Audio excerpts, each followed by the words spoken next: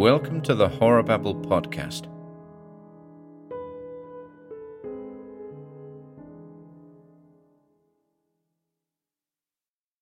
Keeping His Promise by Algernon Blackwood. It was 11 o'clock at night, and young Marriott was locked into his room, cramming as hard as he could cram. He was a fourth-year man at Edinburgh University, and he had been ploughed for this particular examination so often that his parents had positively declared they could no longer supply the funds to keep him there. His rooms were cheap and dingy, but it was the lecture fees that took the money. So Marriott pulled himself together at last, and definitely made up his mind that he would pass or die in the attempt, and for some weeks now he had been reading as hard as mortal man can read. He was trying to make up for lost time and money in a way that showed conclusively he did not understand the value of either. For no ordinary man, and Marriott was in every sense an ordinary man, can afford to drive the mind as he'd lately been driving his, without sooner or later paying the cost. Among the students he had few friends or acquaintances, and these few had promised not to disturb him at night, knowing he was at last reading in earnest. It was, therefore, with feelings a good deal stronger than mere surprise, that he heard his doorbell ring on this particular night, and realized that he was to have a visitor. Some men would simply have muffled the bell and gone on quietly with their work. But Marriott was not this sort. He was nervous. It would have bothered and pecked at his mind all night long not to know who the visitor was and what he wanted. The only thing to do, therefore, was to let him in and out again as quickly as possible. The landlady went to bed at 10 o'clock punctually, after which hour nothing would induce her to pretend she heard the bell. So Marriott jumped up from his books with an exclamation that augured ill for the reception of his caller, and prepared to let him in with his own hand.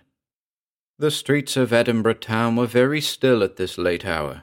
It was late for Edinburgh, and in the quiet neighbourhood where Marriott lived on the third floor, scarcely a sound broke the silence. As he crossed the floor, the bell rang a second time with unnecessary clamour, and he unlocked the door and passed into the little hallway with considerable wrath and annoyance in his heart at the insolence of the double interruption. The fellows all know I'm reading for this exam. Why in the world do they come to bother me at such an unearthly hour?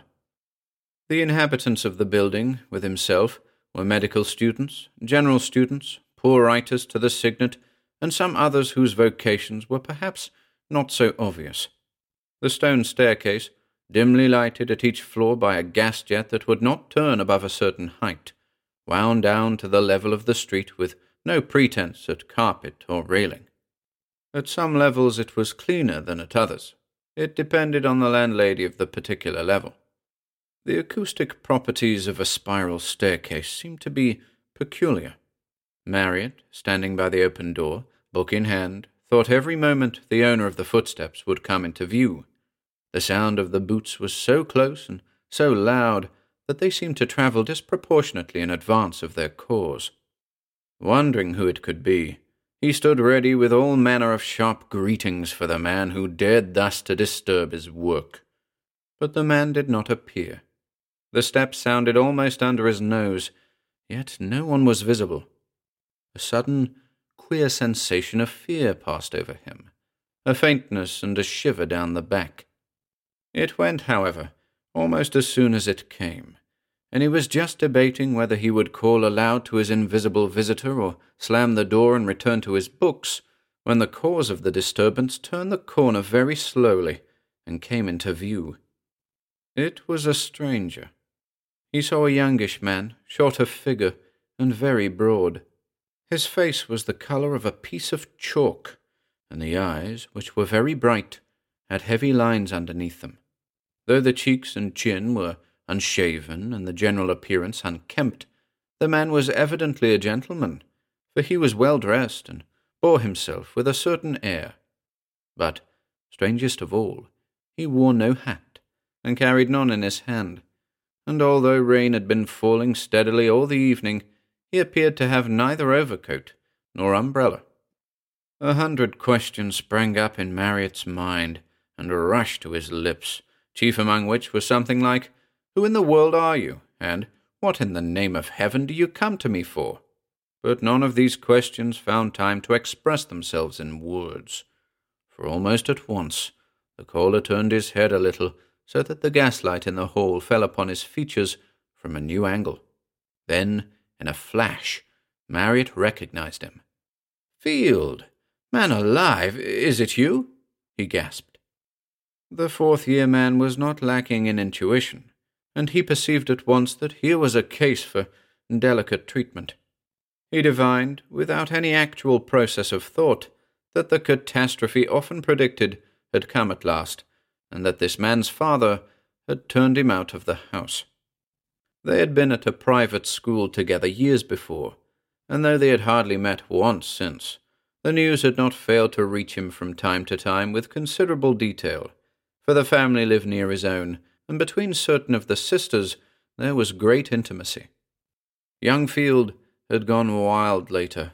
He remembered hearing about it all: drink, a woman, opium, or something of the sort. He could not exactly call to mind. "Come in," he said at once, his anger vanishing. "There's been something wrong, I can see. Come in, and tell me all about it, and perhaps I can help." He hardly knew what to say, and stammered a lot more besides. The dark side of life, and the horror of it, belonged to a world that lay remote from his own select little atmosphere of books and dreamings, but he had a man's heart for all that. He led the way across the hall, shutting the front door carefully behind him, and noticed as he did so that the other, though certainly sober, was unsteady on his legs and evidently much exhausted. Marriott might not be able to pass his examinations, but he at least knew the symptoms of starvation, acute starvation, unless he was much mistaken, when they stared him in the face. "Come along," he said cheerfully, and with genuine sympathy in his voice. "I'm glad to see you. I was going to have a bite of something to eat, and you're just in time to join me." The other made no audible reply, and shuffled so feebly with his feet that Marriott took his arm by way of support. He noticed for the first time that the clothes hung on him with pitiful looseness. The broad frame was literally hardly more than a frame. He was as thin as a skeleton. But, as he touched him, the sensation of faintness and dread returned. It only lasted a moment, and then passed off, and he ascribed it not unnaturally to the distress and shock of seeing a former friend in such a pitiful plight. "Better let me guide you. It's shamefully dark, this hall. I'm always complaining," he said lightly, recognizing by the weight upon his arm that the guidance was sorely needed. "But the old cat never does anything except promise." He led him to the sofa, wondering all the time where he had come from and how he had found out the address. It must be at least 7 years since those days at the private school, when they used to be such close friends. "Now, if you'll forgive me for a minute," he said, "I'll get supper ready, such as it is. And don't bother to talk. Just take it easy on the sofa. I see you're dead tired. You can tell me about it afterwards, and we'll make plans." The other sat down on the edge of the sofa and stared in silence, while Marriott got out the brown loaf, scones, and huge pot of marmalade that Edinburgh students always keep in their cupboards.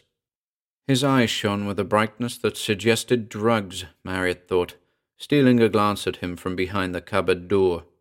He did not like yet to take a full square look. The fellow was in a bad way, and it would have been so like an examination to stare and wait for explanations. Besides, he was evidently almost too exhausted to speak. So, for reasons of delicacy, and for another reason as well, which he could not exactly formulate to himself, he let his visitor rest apparently unnoticed, while he busied himself with the supper.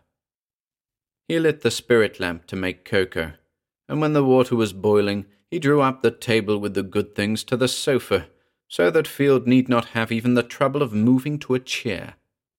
"Now, let's tuck in," he said, "and afterwards we'll have a pipe and a chat. I'm reading for an exam, you know, and I always have something about this time. It's jolly to have a companion." He looked up and caught his guest's eyes directed straight upon his own. An involuntary shudder ran through him from head to foot. The face opposite him was deadly white, and wore a dreadful expression of pain and mental suffering. "By God," he said, jumping up, "I quite forgot. I've got some whiskey somewhere. What an ass I am. I never touch it myself when I'm working like this." He went to the cupboard and poured out a stiff glass, which the other swallowed at a single gulp and without any water. Marriott watched him while he drank it, and at the same time noticed something else as well. Field's coat was all over dust, and on one shoulder was a bit of cobweb. It was perfectly dry. Field arrived on a soaking wet night without hat, umbrella, or overcoat, and yet perfectly dry, even dusty. Therefore, he had been under cover. What did it all mean? Had he been hiding in the building? It was very strange. Yet he volunteered nothing, and Marriott had pretty well made up his mind by this time that he would not ask any questions until he had eaten and slept. Food and sleep were obviously what the poor devil needed most and first. He was pleased with his powers of ready diagnosis, and it would not be fair to press him till he had recovered a bit. They ate their supper together, while the host carried on a running one-sided conversation, chiefly about himself and his exams, and his old cat of a landlady, so that the guest need not utter a single word unless he really wished to, which he evidently did not. But while he toyed with his food, feeling no desire to eat, the other ate voraciously. To see a hungry man devour cold scones, stale oat-cake, and brown bread laden with marmalade was a revelation to this inexperienced student, who had never known what it was to be without at least 3 meals a day. He watched in spite of himself, wondering why the fellow did not choke in the process. But Field seemed to be as sleepy as he was hungry. More than once his head dropped, and he ceased to masticate the food in his mouth. Marriott had positively to shake him before he would go on with his meal. A stronger emotion will overcome a weaker, but this struggle between the sting of real hunger and the magical opiate of overpowering sleep was a curious sight to the student, who watched it with mingled astonishment and alarm. He had heard of the pleasure it was to feed hungry men and watch them eat, but he had never actually witnessed it, and he had no idea it was like this. Field ate like an animal, gobbled, stuffed, gorged. Marriott forgot his reading, and began to feel something very much like a lump in his throat. "Afraid there's been awfully little to offer you, old man," he managed to blurt out, when at length the last scone had disappeared, and the rapid, one-sided meal was at an end. Field still made no reply, for he was almost asleep in his seat. He merely looked up wearily and gratefully. "Now you must have some sleep, you know," he continued, "or you'll go to pieces. I shall be up all night reading for this blessed exam. You're more than welcome to my bed. Tomorrow we'll have a late breakfast, and see what can be done, and make plans. I'm awfully good at making plans, you know," he added, with an attempt at lightness. Field maintained his dead sleepy silence, but appeared to acquiesce, and the other led the way into the bedroom, apologizing as he did so to this half-starved son of a baronet, whose own home was almost a palace for the size of the room. The weary guest, however, made no pretense of thanks or politeness.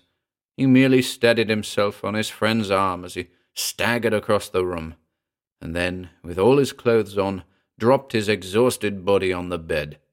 In less than a minute, he was to all appearances sound asleep.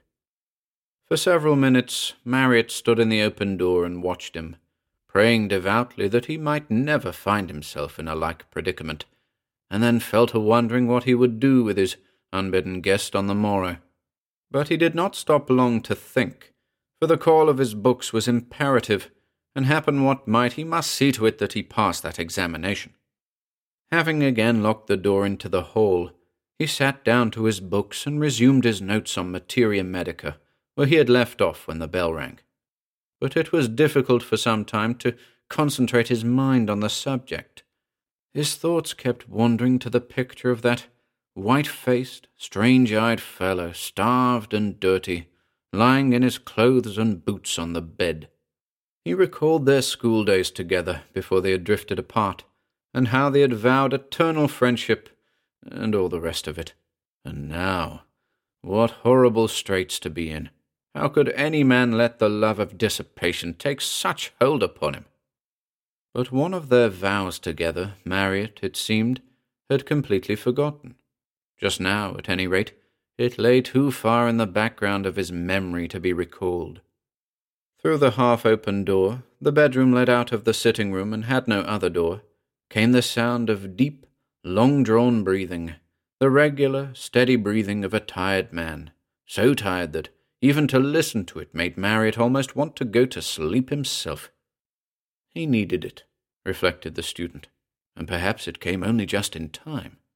Perhaps so, for outside the bitter wind from across the Forth howled cruelly and drove the rain in cold streams against the window-panes and down the deserted streets.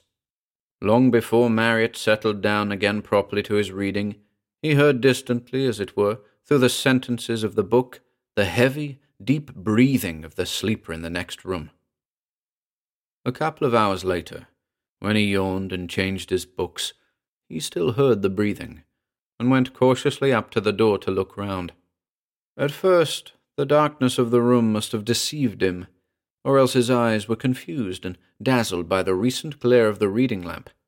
For a minute or two, he could make out nothing at all but dark lumps of furniture, the mass of the chest of drawers by the wall, and the white patch where his bath stood in the centre of the floor.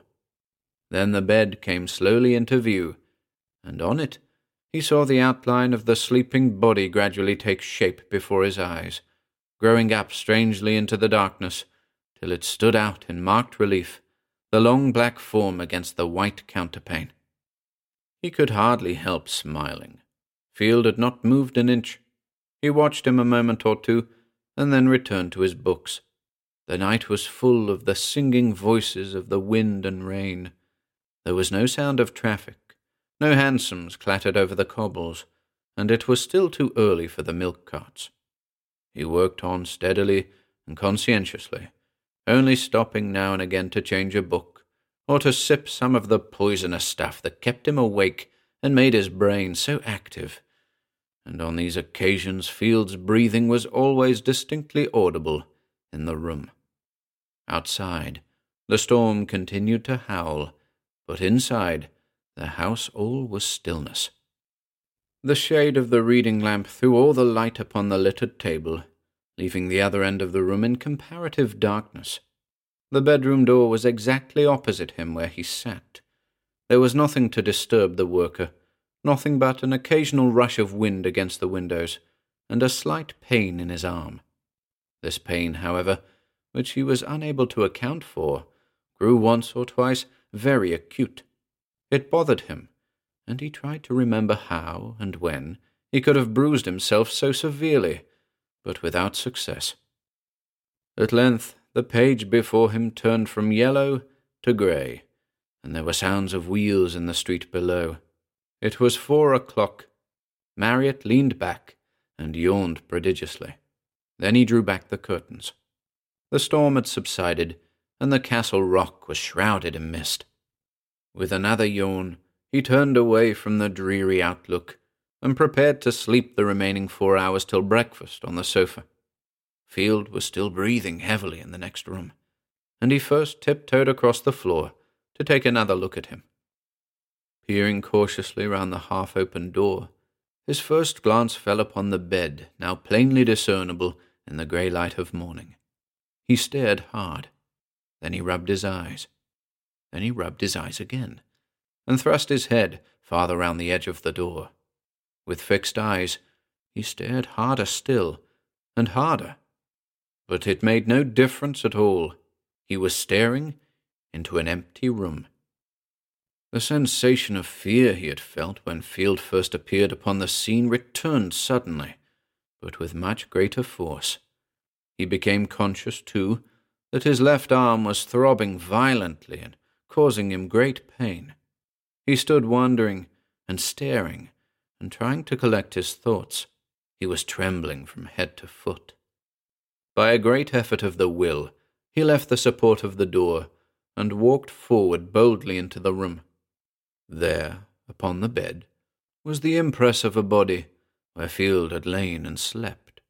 There was the mark of the head on the pillow, and the slight indentation at the foot of the bed where the boots had rested on the counterpane. And there, plainer than ever, for he was closer to it, was the breathing.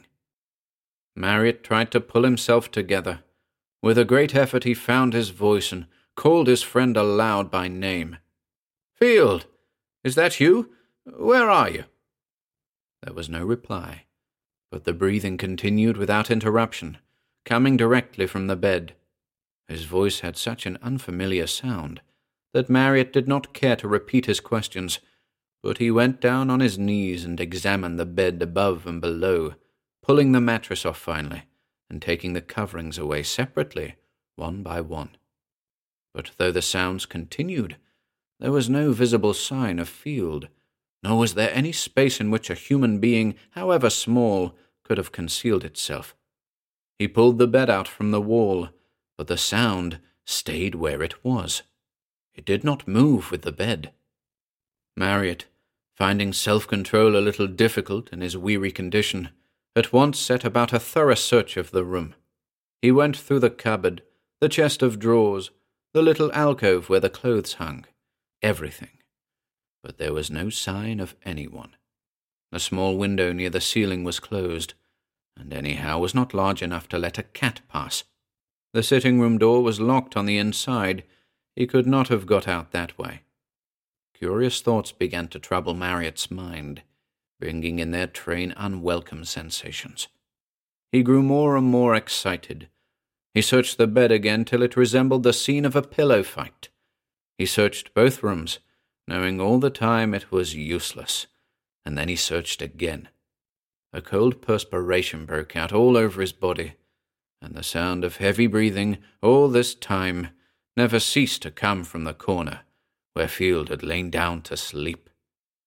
Then he tried something else. He pushed the bed back exactly into its original position, and himself lay down upon it just where his guest had lain. But the same instant he sprang up again in a single bound. The breathing was close beside him, almost on his cheek, and between him and the wall. Not even a child could have squeezed into the space. He went back into his sitting-room, opened the windows, welcoming all the light and air possible, and tried to think the whole matter over quietly and clearly. Men who read too hard and slept too little he knew was sometimes troubled with very vivid hallucinations. Again, he calmly reviewed every incident of the night, his accurate sensations, the vivid details, the emotion stirred in him, the dreadful feast. No single hallucination could ever combine all these and cover so long a period of time. But with less satisfaction, he thought of the recurring faintness and curious sense of horror that had once or twice come over him, and then of the violent pains in his arm. These were quite unaccountable. Moreover, now that he began to analyze and examine, there was one other thing that fell upon him like a sudden revelation. During the whole time, Field had not actually uttered a single word. Yet, as though in mockery upon his reflections, there came ever from that inner room the sound of the breathing, long-drawn, deep, and regular. The thing was incredible. It was absurd. Haunted by visions of brain fever and insanity, Marriott put on his cap and mackintosh and left the house. The morning air on Arthur's Seat would blow the cobwebs from his brain, the scent of the heather, and above all the sight of the sea. He roamed over the wet slopes above Holyrood for a couple of hours, and did not return until the exercise had shaken some of the horror out of his bones, and given him a ravening appetite into the bargain. As he entered, he saw that there was another man in the room, standing against the window with his back to the light. He recognized his fellow student, Green, who was reading for the same examination. "Read hard all night, Marriott," he said, "and thought I'd drop in here to compare notes and have some breakfast. You're out early." he added, by way of a question. Marriott said he had a headache, and a walk had helped it, and Green nodded and said, "Ah." But when the girl had set the steaming porridge on the table and gone out again, he went on with rather a forced tone, "Didn't know you had any friends who drank, Marriott." This was obviously tentative, and Marriott replied dryly that he did not know it either. "Sounds just as if some chap was sleeping it off in there, doesn't it, though?" persisted the other, with a nod in the direction of the bedroom, and looking curiously at his friend. The two men stared steadily at each other for several seconds, and then Marriott said earnestly, "Then you hear it too, thank God." "Of course I hear it. The door's open. I'm sorry if I wasn't meant to." "Oh, I don't mean that," said Marriott, lowering his voice, "but I'm awfully relieved. Let me explain. Of course, if you hear it too, then it's all right. But really it frightened me more than I can tell you. I thought I was going to have brain fever or something. You know what a lot depends on this exam. It always begins with sounds or visions or some sort of beastly hallucination, and I—" "Rot!" ejaculated the other impatiently. "What are you talking about?" "Now listen to me, Green," said Marriott, as calmly as he could, for the breathing was still plainly audible, "and I'll tell you what I mean, only don't interrupt." And thereupon he related exactly what had happened during the night, telling everything, even down to the pain in his arm. When it was over, he got up from the table and crossed the room. "You hear the breathing now, plainly, don't you?" he said. Green said he did. "Well, come with me, and we'll search the room together." The other, however, did not move from his chair. "I've been in already," he said sheepishly. "I heard the sounds and thought it was you.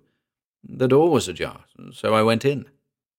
Marriott made no comment, but pushed the door open as wide as it would go. As it opened, the sound of breathing grew more and more distinct. "Someone must be in there," said Green under his breath. "Someone is in there. But where?" said Marriott. Again, he urged his friend to go in with him, but Green refused point-blank, said he had been in once and had searched the room, and there was nothing there. He would not go in again for a good deal.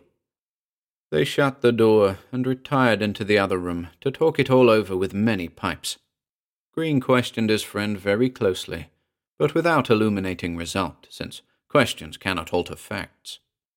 "The only thing that ought to have a logical explanation is the pain in my arm," said Marriott, rubbing that member with an attempt at a smile. "It hurts so infernally and aches all the way up. I can't remember bruising it, though."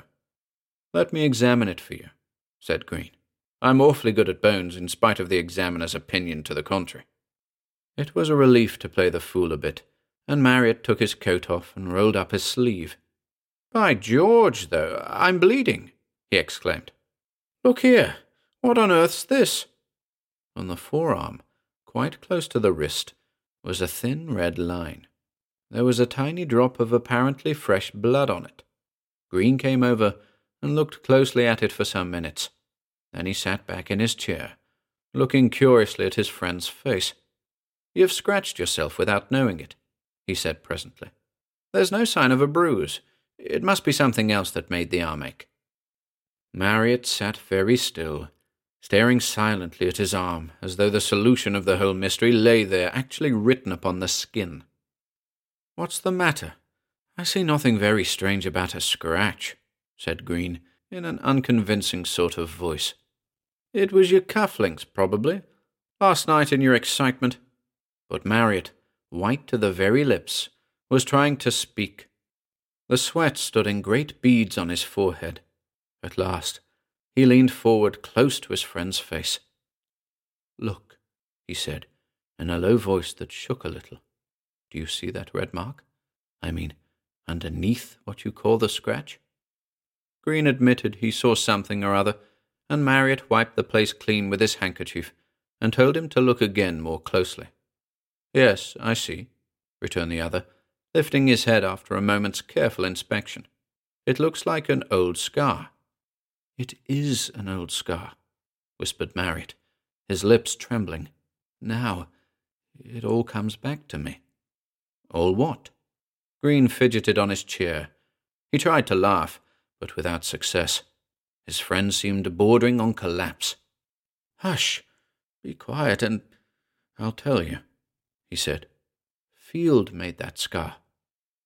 For a whole minute, the two men looked each other full in the face without speaking. "Field made that scar," repeated Marriott at length in a louder voice. "Field? You mean last night?" "No, not last night. Years ago, at school, with his knife, and I made a scar in his arm with mine." Marriott was talking rapidly now. "We exchanged drops of blood in each other's cuts. He put a drop into my arm, and I put one into his." "In the name of heaven, what for?" "It was a boy's compact.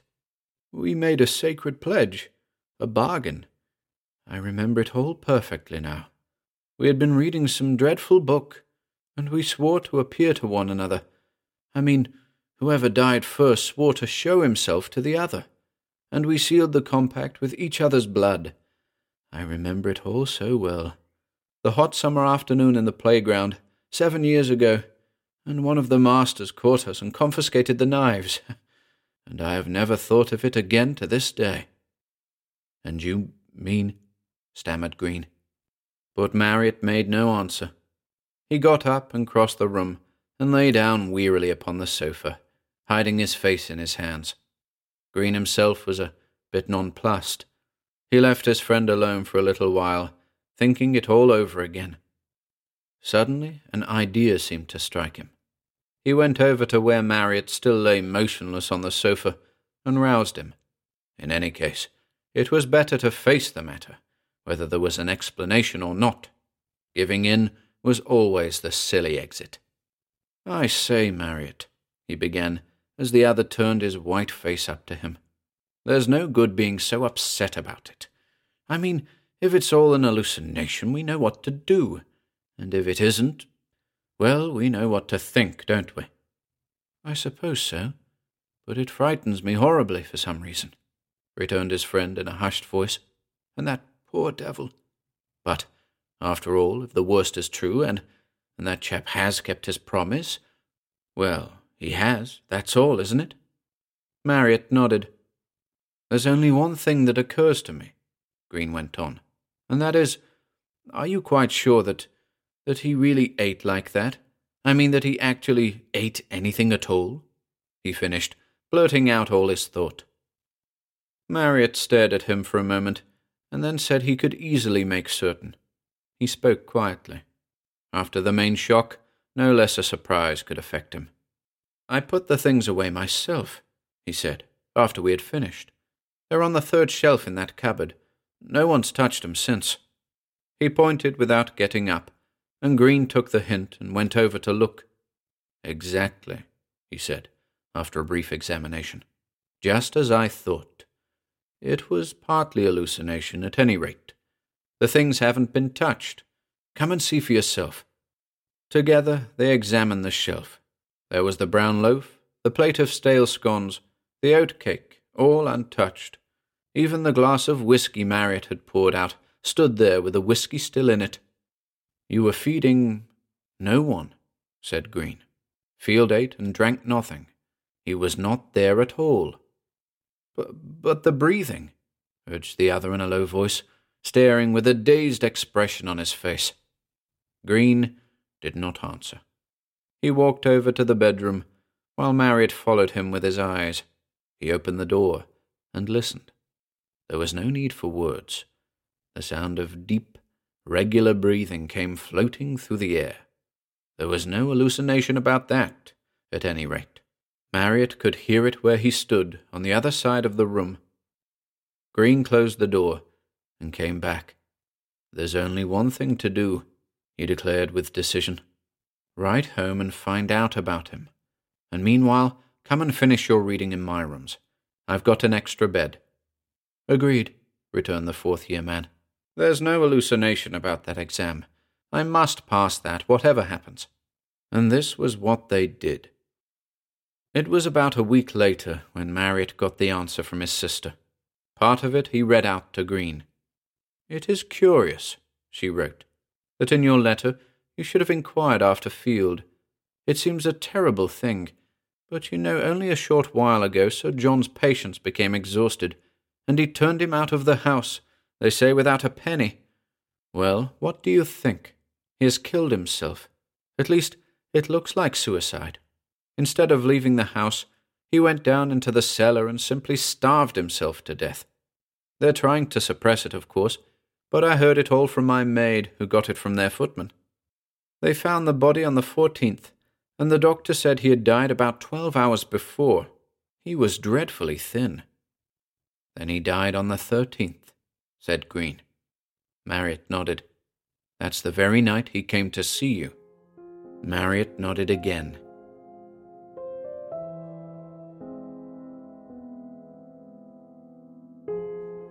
Hello, ladies and gents. Ian here. Be sure to pop on over to our YouTube channel or Facebook page for regular updates.